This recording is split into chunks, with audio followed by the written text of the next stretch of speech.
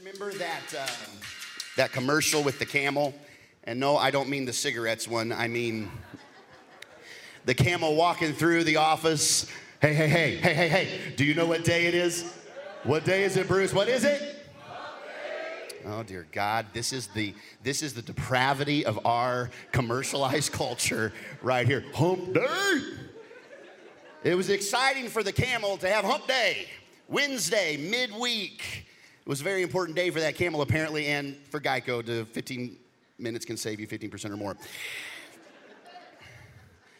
Today is a special day. Anybody know what today's national holiday is? It's a couple. It's National Cheesesteak Day. Thank you.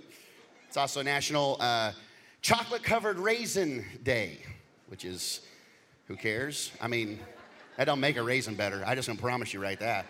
So what I do, I just suck the chocolate off the raisin and then spit it out. Do not ruin perfectly good chocolate by putting a raisin in the middle of that thing.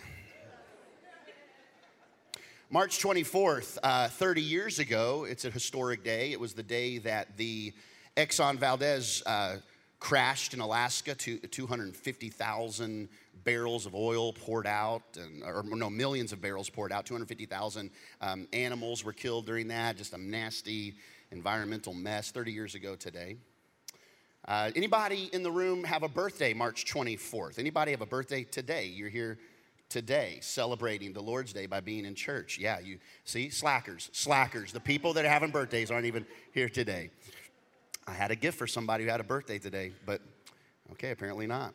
I'll wait till second service. We got a lot of birthdays in there, I'm sure. So one of the most important days can be the day you're born. The second most important is when you discover why you're born. Understand that the word of the Lord is not just a history book, but it is God's word about himself, and it's also God's story of himself and also how you're involved in that story. It's an important day when we discover that good news. There are important holidays that we probably we would say for most of us, Christmas feels more important than Valentine's Day. Your birthday is probably more important than just Columbus Day to you. There are important days that mark special holidays in the year. And as we're studying the statements of Christ on the cross, the gold from Golgotha, I want to jump in by talking about a very special, in fact, it is the most important day of the Jewish calendar. Jesus was Jewish. The prophecy said that it wouldn't just be anybody that would be the Messiah. They would have to come at the right time. They would have to come from the right family tree. They had to come from the right birthplace. They had to be Jewish. They had to be from Bethlehem. They had to come in a certain time of history according to prophecy. Jesus fulfills all those things, and none of you get to choose when you were born, who your parents are, or where you were born. Unless you're the Messiah, you don't get to choose those things.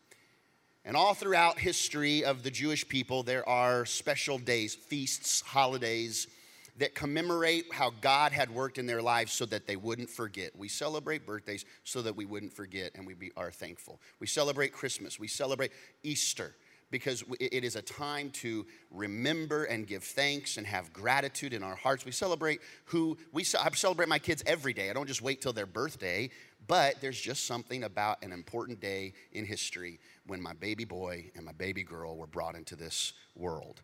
And Janet having to go through all of that all day long, and all I did was eat tacos and Krispy Kreme donuts. It was a beautiful day for me. A little bit tougher day for her. Most important day of the Jewish calendar, you can write it down in your notes. It's called Yom Kippur. And that means the Day of Atonement. The word atonement, it's a spiritual word for payment. In Leviticus chapter 16, we read about this special day set aside to pay for the sins of the nation of Israel. So another fancy word for atonement would simply be, or the simple word would be payment, the day of payment. And on this day in Jewish tradition, within the Jewish culture, it is the only day of the calendar that the high priest, the chief priest of the temple, could enter into the Holy of Holies, the holiest place on earth. It wasn't just the temple of God, but then there were outer courts, there were inner courts, and then beyond the inner courts, there was a veil that separated where everybody went, and there was only just one high priest that could go around the veil, and it was a scary thing. Because the glory of the Lord was so powerful, they were afraid that even if that high priest wasn't right or wasn't ready, the glory of the Lord could kill that priest in that moment. And it's in this moment that the high priest, he takes off his robes and he had a special uniform that was set aside in the book of the law that the high priest should wear. He takes those things off. In other words, he lowers himself, he humbles himself. And he then goes beyond this veil that was torn at the cross after Jesus died, showing that we all have access because there was one high priest above all high priests that paid for everything. And this high priest goes in humbled, derobed and clothed in normal clothes, and he makes atonement. He pays for the sins of the nation. And the way he pays for the sin is one sacrifice of 2 goats. This priest would take these 2 goats that would look similar, be the same age, be the same as far as value. There wasn't a weaker one or a stronger one. They would work meticulously to make sure these goats were close, identical as possible.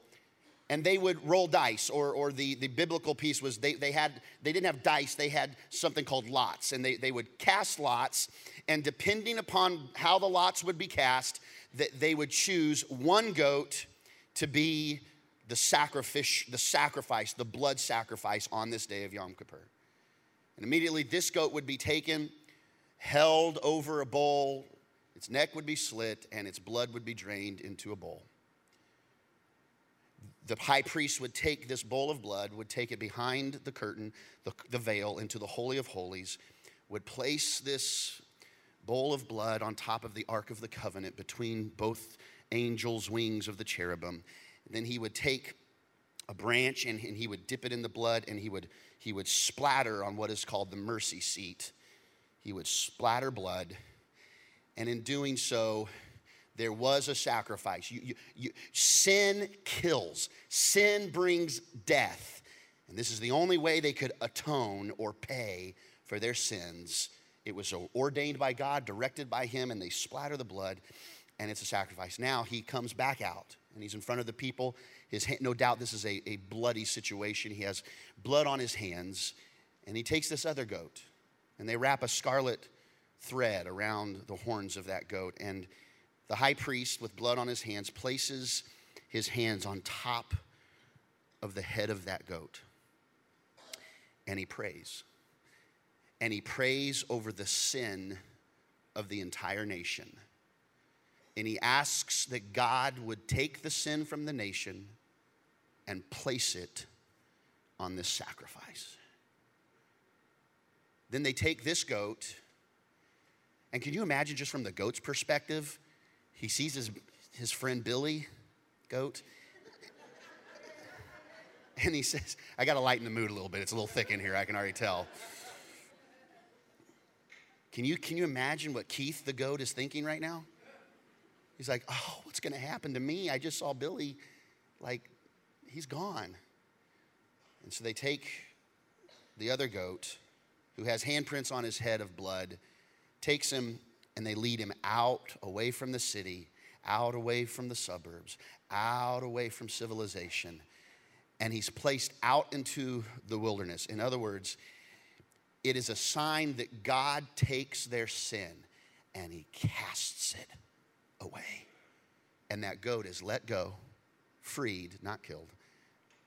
And it's what they call the scapegoat. It's not escapegoat. It's the scapegoat. In psychology, we talk about scapegoating. It's where one person will place their own issues on someone else. It's a biblical thing. And Jesus is the fulfillment of both of those sacrifices. The Bible says in the book of Colossians, Paul says, all of these festivals, the new moons, all those things, those are shadows of the things that were to come. Those are just shadows. The reality, however, is found what? In the scapegoating, that whole process, that whole holiday, the whole festival, the whole symbolic moment. Those were shadows, but Jesus is the substance. Jesus is the substance of what the shadows were only signifying. He was truly the sacrifice. 7 statements on the cross. Windows into the soul of the Savior. We've come to the halfway point where we've had 3 statements. We're at the pinnacle now, and then we'll start walking down towards the last 3 statements. We find this statement in the book of Mark. Now, when the 6th hour had come, high noon, there was darkness over the whole land until the 9th hour. It's during the 6th to the 9th hour we don't hear anything from Jesus. He's simply suffering. And at the 9th hour, Jesus cried out with a loud voice, saying, Eloi, Eloi, lama sabachthani, which is translated, my God, why have you forsaken me? Why? Let's pray.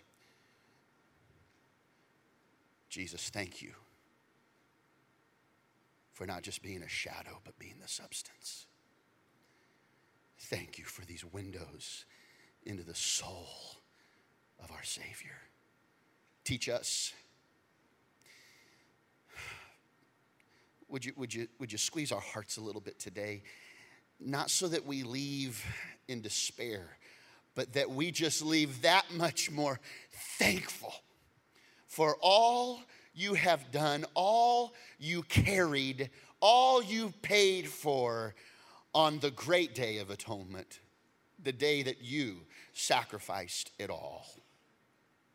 Speak clearly that we would be not just in knowledge of what you've done, but we would be so grateful for what you've done. In Jesus' name we pray. Amen. It is the climactic moment of the cross.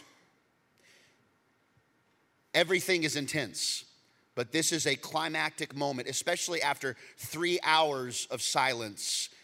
He breaks that silence, and it says he cries out. This is a very intense, emotionally charged statement from our Lord and Savior, who is 100% flesh and also 100% divine. It is the climactic moment. It is also the saddest words on the cross. He has maintained unbelievable composure from trials accusing him of stuff that wasn't true, to being beaten within an inch of his life by the whip, to crown of thorns on his head, beard being plucked out, to carrying the weight of the top beam, the patibellum, to then being nailed between 2 crosses. And during that time, the first 3 statements we hear have nothing to do with all of the crazy pain he's going through. The first one is to us, Father, forgive them. The second statement is to his neighbor on his side, a common criminal.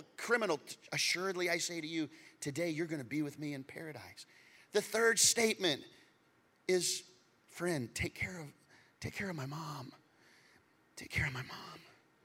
He's so focused on others, and then there's silence, and we now are beginning to experience the weight of everything Jesus is carrying. With this cry, something drastic is shifting in the Holy of Holies. Something drastic is shifting in the heart of our Savior. Though it was high noon, darkness had covered the earth.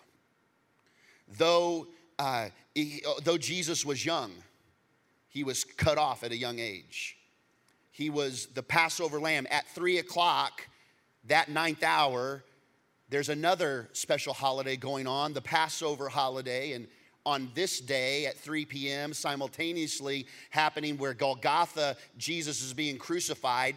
That high priest and all the temple, they are also celebrating that they are sacrificing another blood sacrifice. It is the Passover lamb that they're sacrificing to celebrate what God did as he exodused them out of Egypt.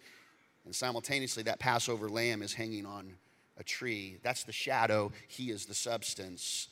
Do you see the paradox of Jesus? Do you see the stark contrast? I mean, look at this. At his birth, when everything should be really dark, there's no room at the inn, it's in the middle of the night.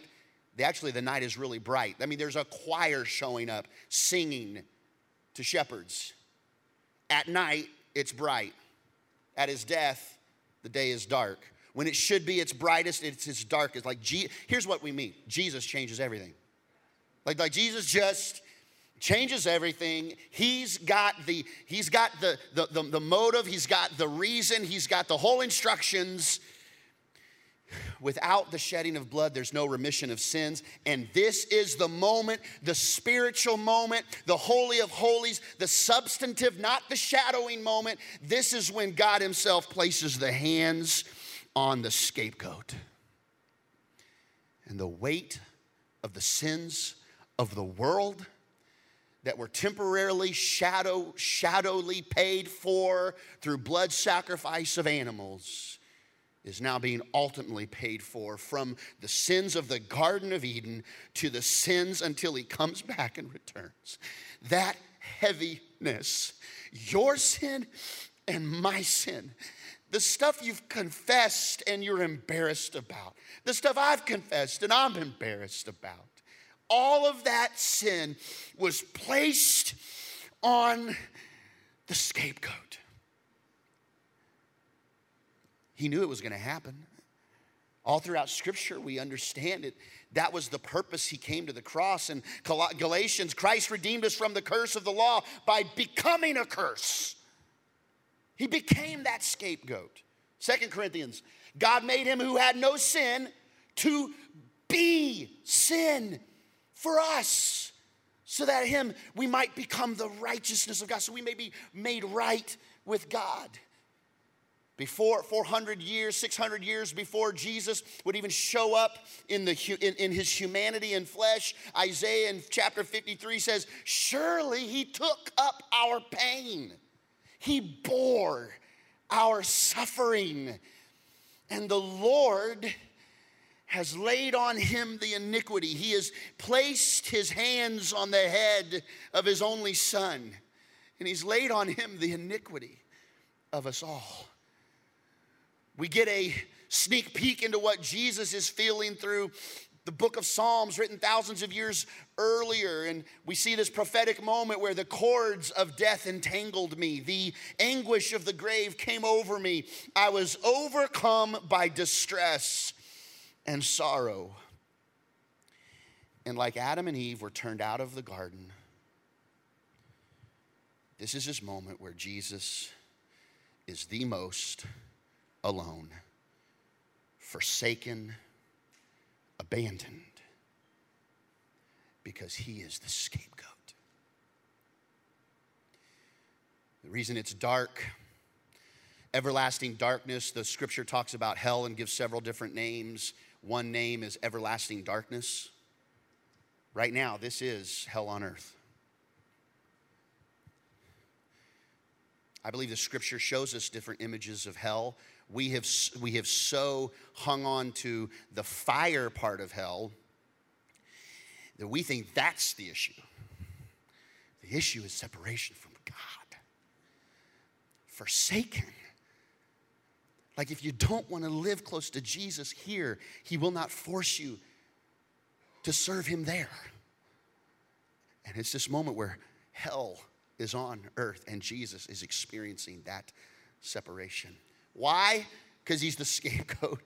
Why? Because he's the substance of the shadow.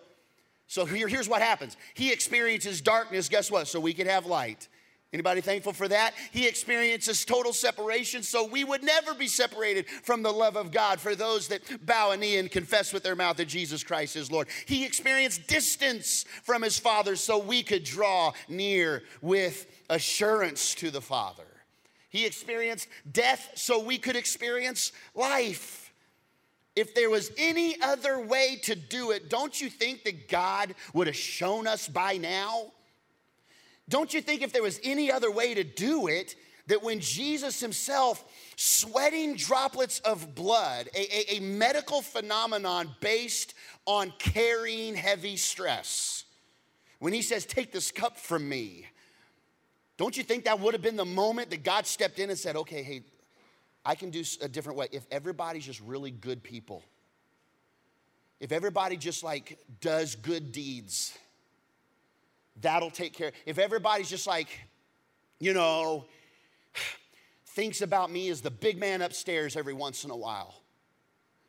There was no other way to show how serious our sin is by God saying, no. This is your cup, you're gonna drink it. And Jesus says, your will be done. Your will be done. The Bible says, for the joy set before him, he endured the cross. I mean, he had to go through it because there was joy beyond the punishment. There was joy beyond the sacrifice. But for the joy set before him, do you know, Timber Creek Church, you are the joy set before him. Because he knew where you would be in this moment in your marriage, the joy set before him, he endured the cross. Diboll, you are the joy set before him. Duncan Unit, you are the joy set before him. No matter what you did, no matter what you've done, no matter where you are, Lufkin location, the joy set before him, he endures it and he takes it all on himself. Now that's just not knowledge. That ought not to just make us feel good about the wisdom of this moment, but it ought to inform our thanksgiving and our gratitude. We don't need Pastor Cody to come up and tickle the ivories for us to worship and praise in this moment. We don't have to have the click, click, click and the four to the floor on the bass drum and the words on the screen to begin to say, God, thank you. And I wish that all of us from Duncan to Diboll to right here would just take a moment right now and just say, thank you, Jesus. We are not going to use this as just cerebral information. We're going to say, thank you for the cross, Lord. Thank you for what you've done. Thank you for how much you bore for us. May it inform not just our cerebral intellect, may it inform our worship and our surrender and our gratitude for who you are and what you've done, and that I was your joy set before you. And you endured this moment of being forsaken. Thank you, Jesus.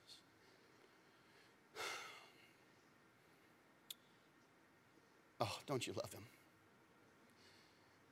I think it's so easy in this Americanized culture to just take for granted all he's done for us.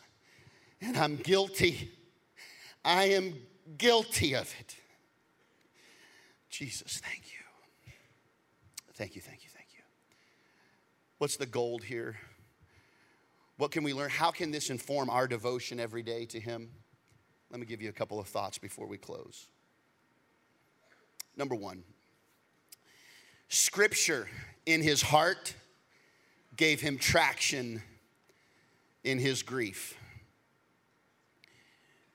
He didn't have a chance to pull the YouVersion Bible app out. There was a devotion to God long before the cross. There was a devotion to his Father to get away. He didn't just talk about how he showed them how to pray. He showed them how to have. He is divine, but yet he is spending time with his Savior, and he is in the Word. Even at age 12, His mom's about ready to have a heart attack. She's like a scared mama running through Six Flags whose, 12-year-old son has gotten sidetracked by the cotton candy guy. And she can't find him anywhere. And he's not chasing cotton candy. He's sitting in the temple, and she says, I've been worried sick about you. And he says, don't you know I got to be about my Father's business? Like, he was just so dedicated to the things of not just his father on earth. I mean, he knew how to make cabinets. Isn't this Joseph's son? Isn't he like a cabinet maker, a carpenter? He knew those things. That's just how he grew up. But he knew his father. And he knew him in his heart. And it wasn't just cerebral. It was down in his guts. Scripture in his heart gave him traction in his grief. He quotes Scripture. This, my God, we said it a couple weeks ago. That is not his quotation. It is. It's the Spirit of God who gave that quotation to David. David wrote that in Psalm 22, and then Jesus plagiarizes David, but really it's his own words because he's the Spirit of God. Anyway, it's confusing. He quotes David by saying, my God. He quoted the Psalms. He quotes the Psalms more than any other book during his 3 years of ministry, during what we have recorded in Scripture. He understood the importance of knowing the Word of God. So how does this apply? If you want to sing through your valleys tomorrow, you've got to have his Word in your heart today. You cannot, it's going to be too late when the roof caves in for you to go find your Bible. You got to know in the moment when the rain begins to pour, when the darkness covers the earth, whenever I am afraid, I will trust in you. That's not the time to go searching for the Bible and open it up and going, and trying to figure it out. It's treasure, and it's not even buried. It's like right there. It is more available to you than any other generation that's ever been on the face of the planet. How dare we take that for granted? The book of Job says, I have not departed from the commands of his lips. I have treasured the words of his mouth more than my daily bread. Friends, look at me now. Your kids need to be in church. Parents are the primary developer of kids' spiritual maturity. You cannot delegate that to the church by itself. But we also know that not everybody's walking through the doors equipped to be the primary spiritual developer. So not only do we want to offer these opportunities in KidWorks and in student ministries, it's exciting. We've got a new youth pastor. We're announcing him next Sunday. We're going to get to meet our new youth pastor next week.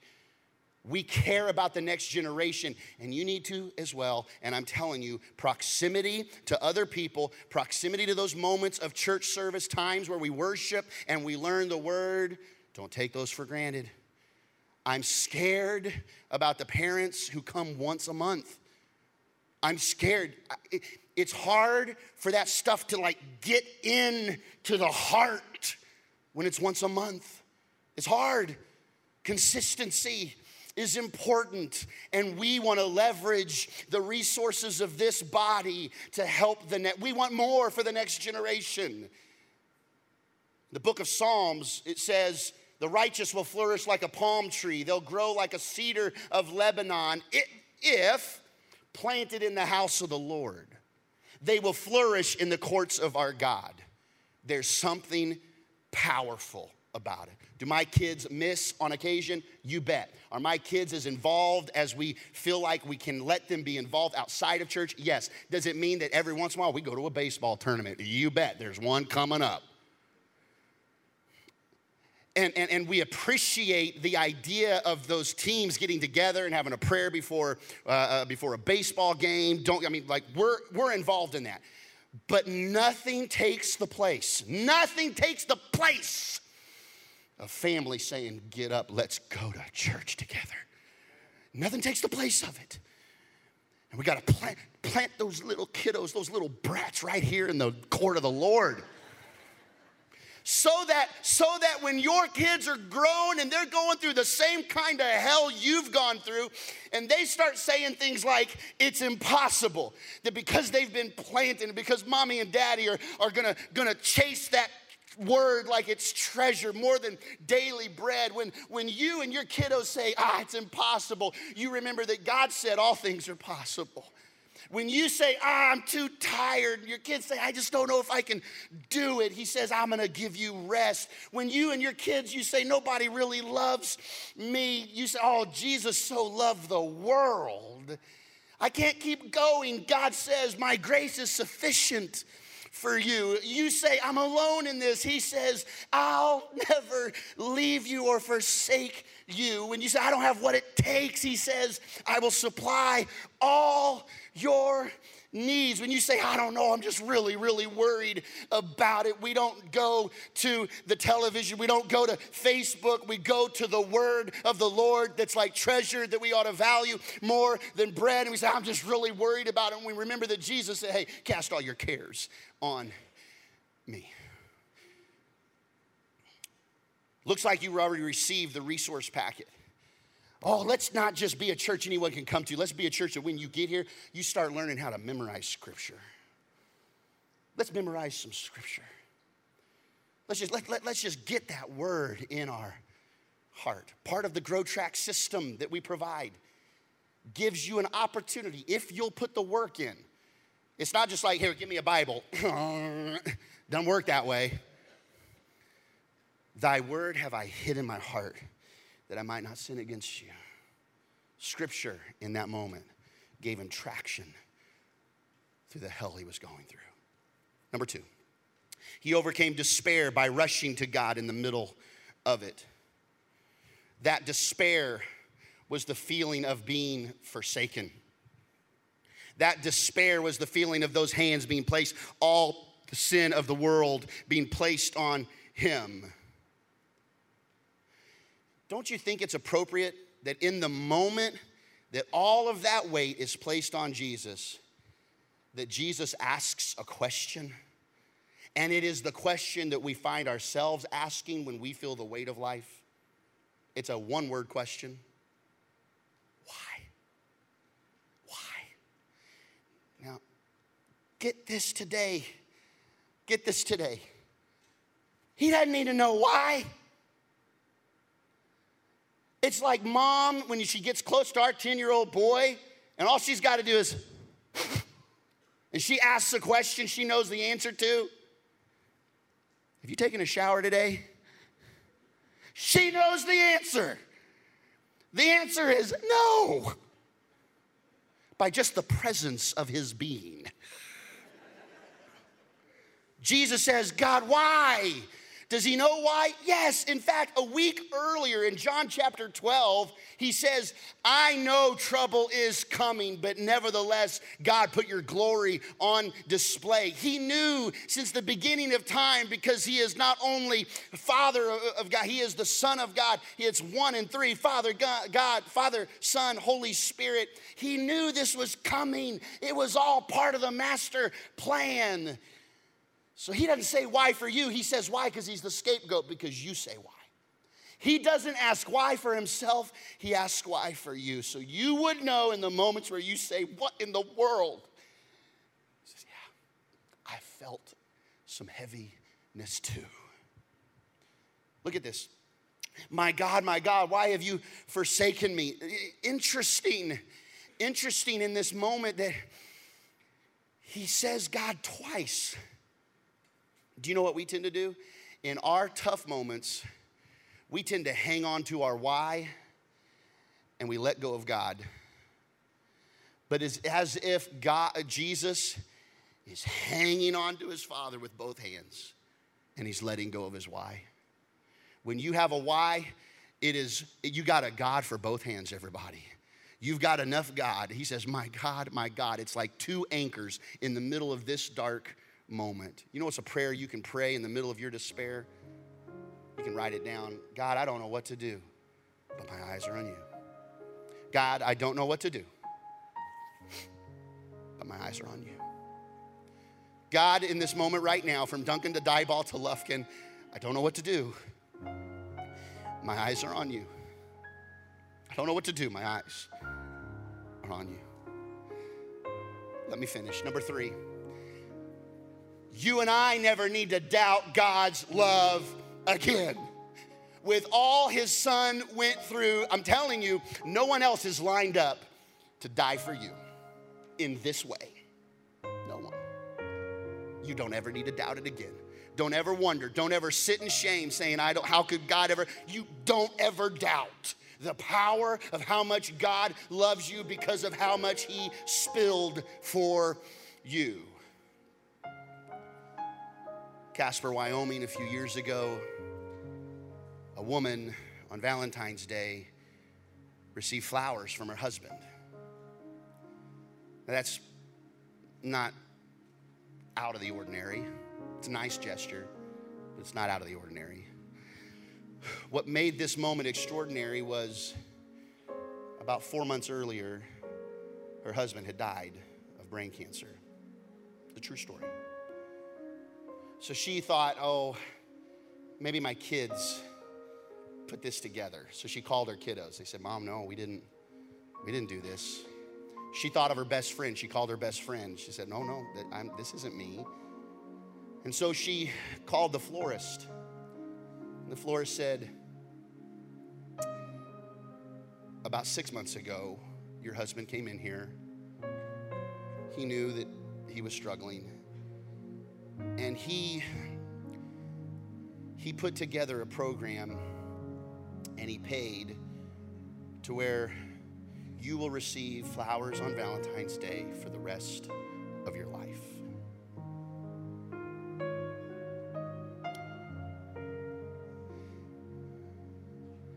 So every day, every Valentine's Day for the last 4 years, this woman's been receiving flowers from her husband. He paid it forward. And as beautiful as that is, it could never even come close to scratching the surface of the love that God showed to you, paying it forward to all of us.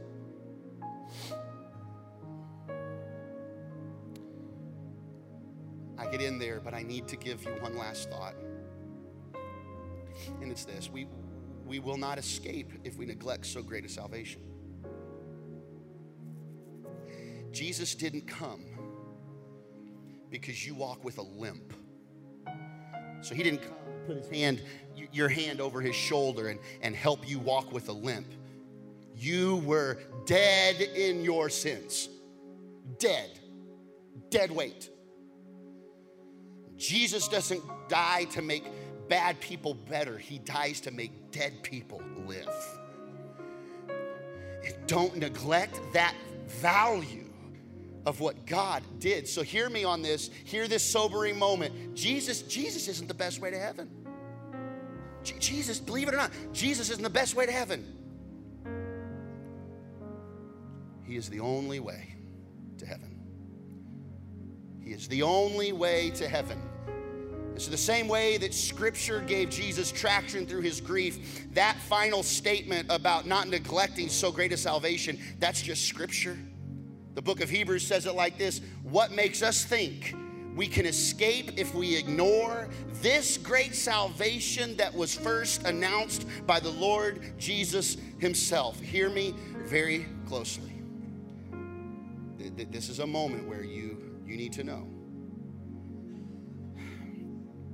If you neglect Jesus and you never invite him to be your Savior, you will go to hell forever. I'm not a fire and brimstone preacher.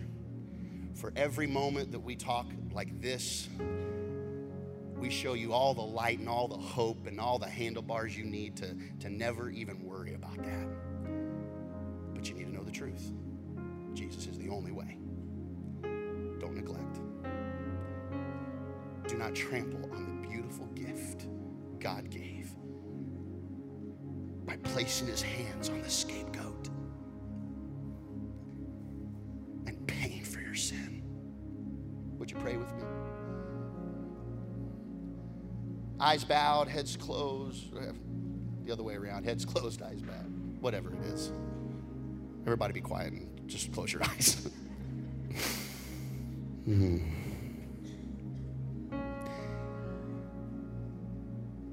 you are dying in your sin and you need a Savior today from all locations, you say, I need to surrender to the one who paid for my sin. If that's you, put a hand up in the air. I am dying in my sin. I need a Savior. Thank you, thank you, thank you. Anybody else? In your own words, gentlemen, in your own words, ladies, Jesus, I surrender to you. Thank you for not forsaking me. I confess you are Lord. Help me to follow you today.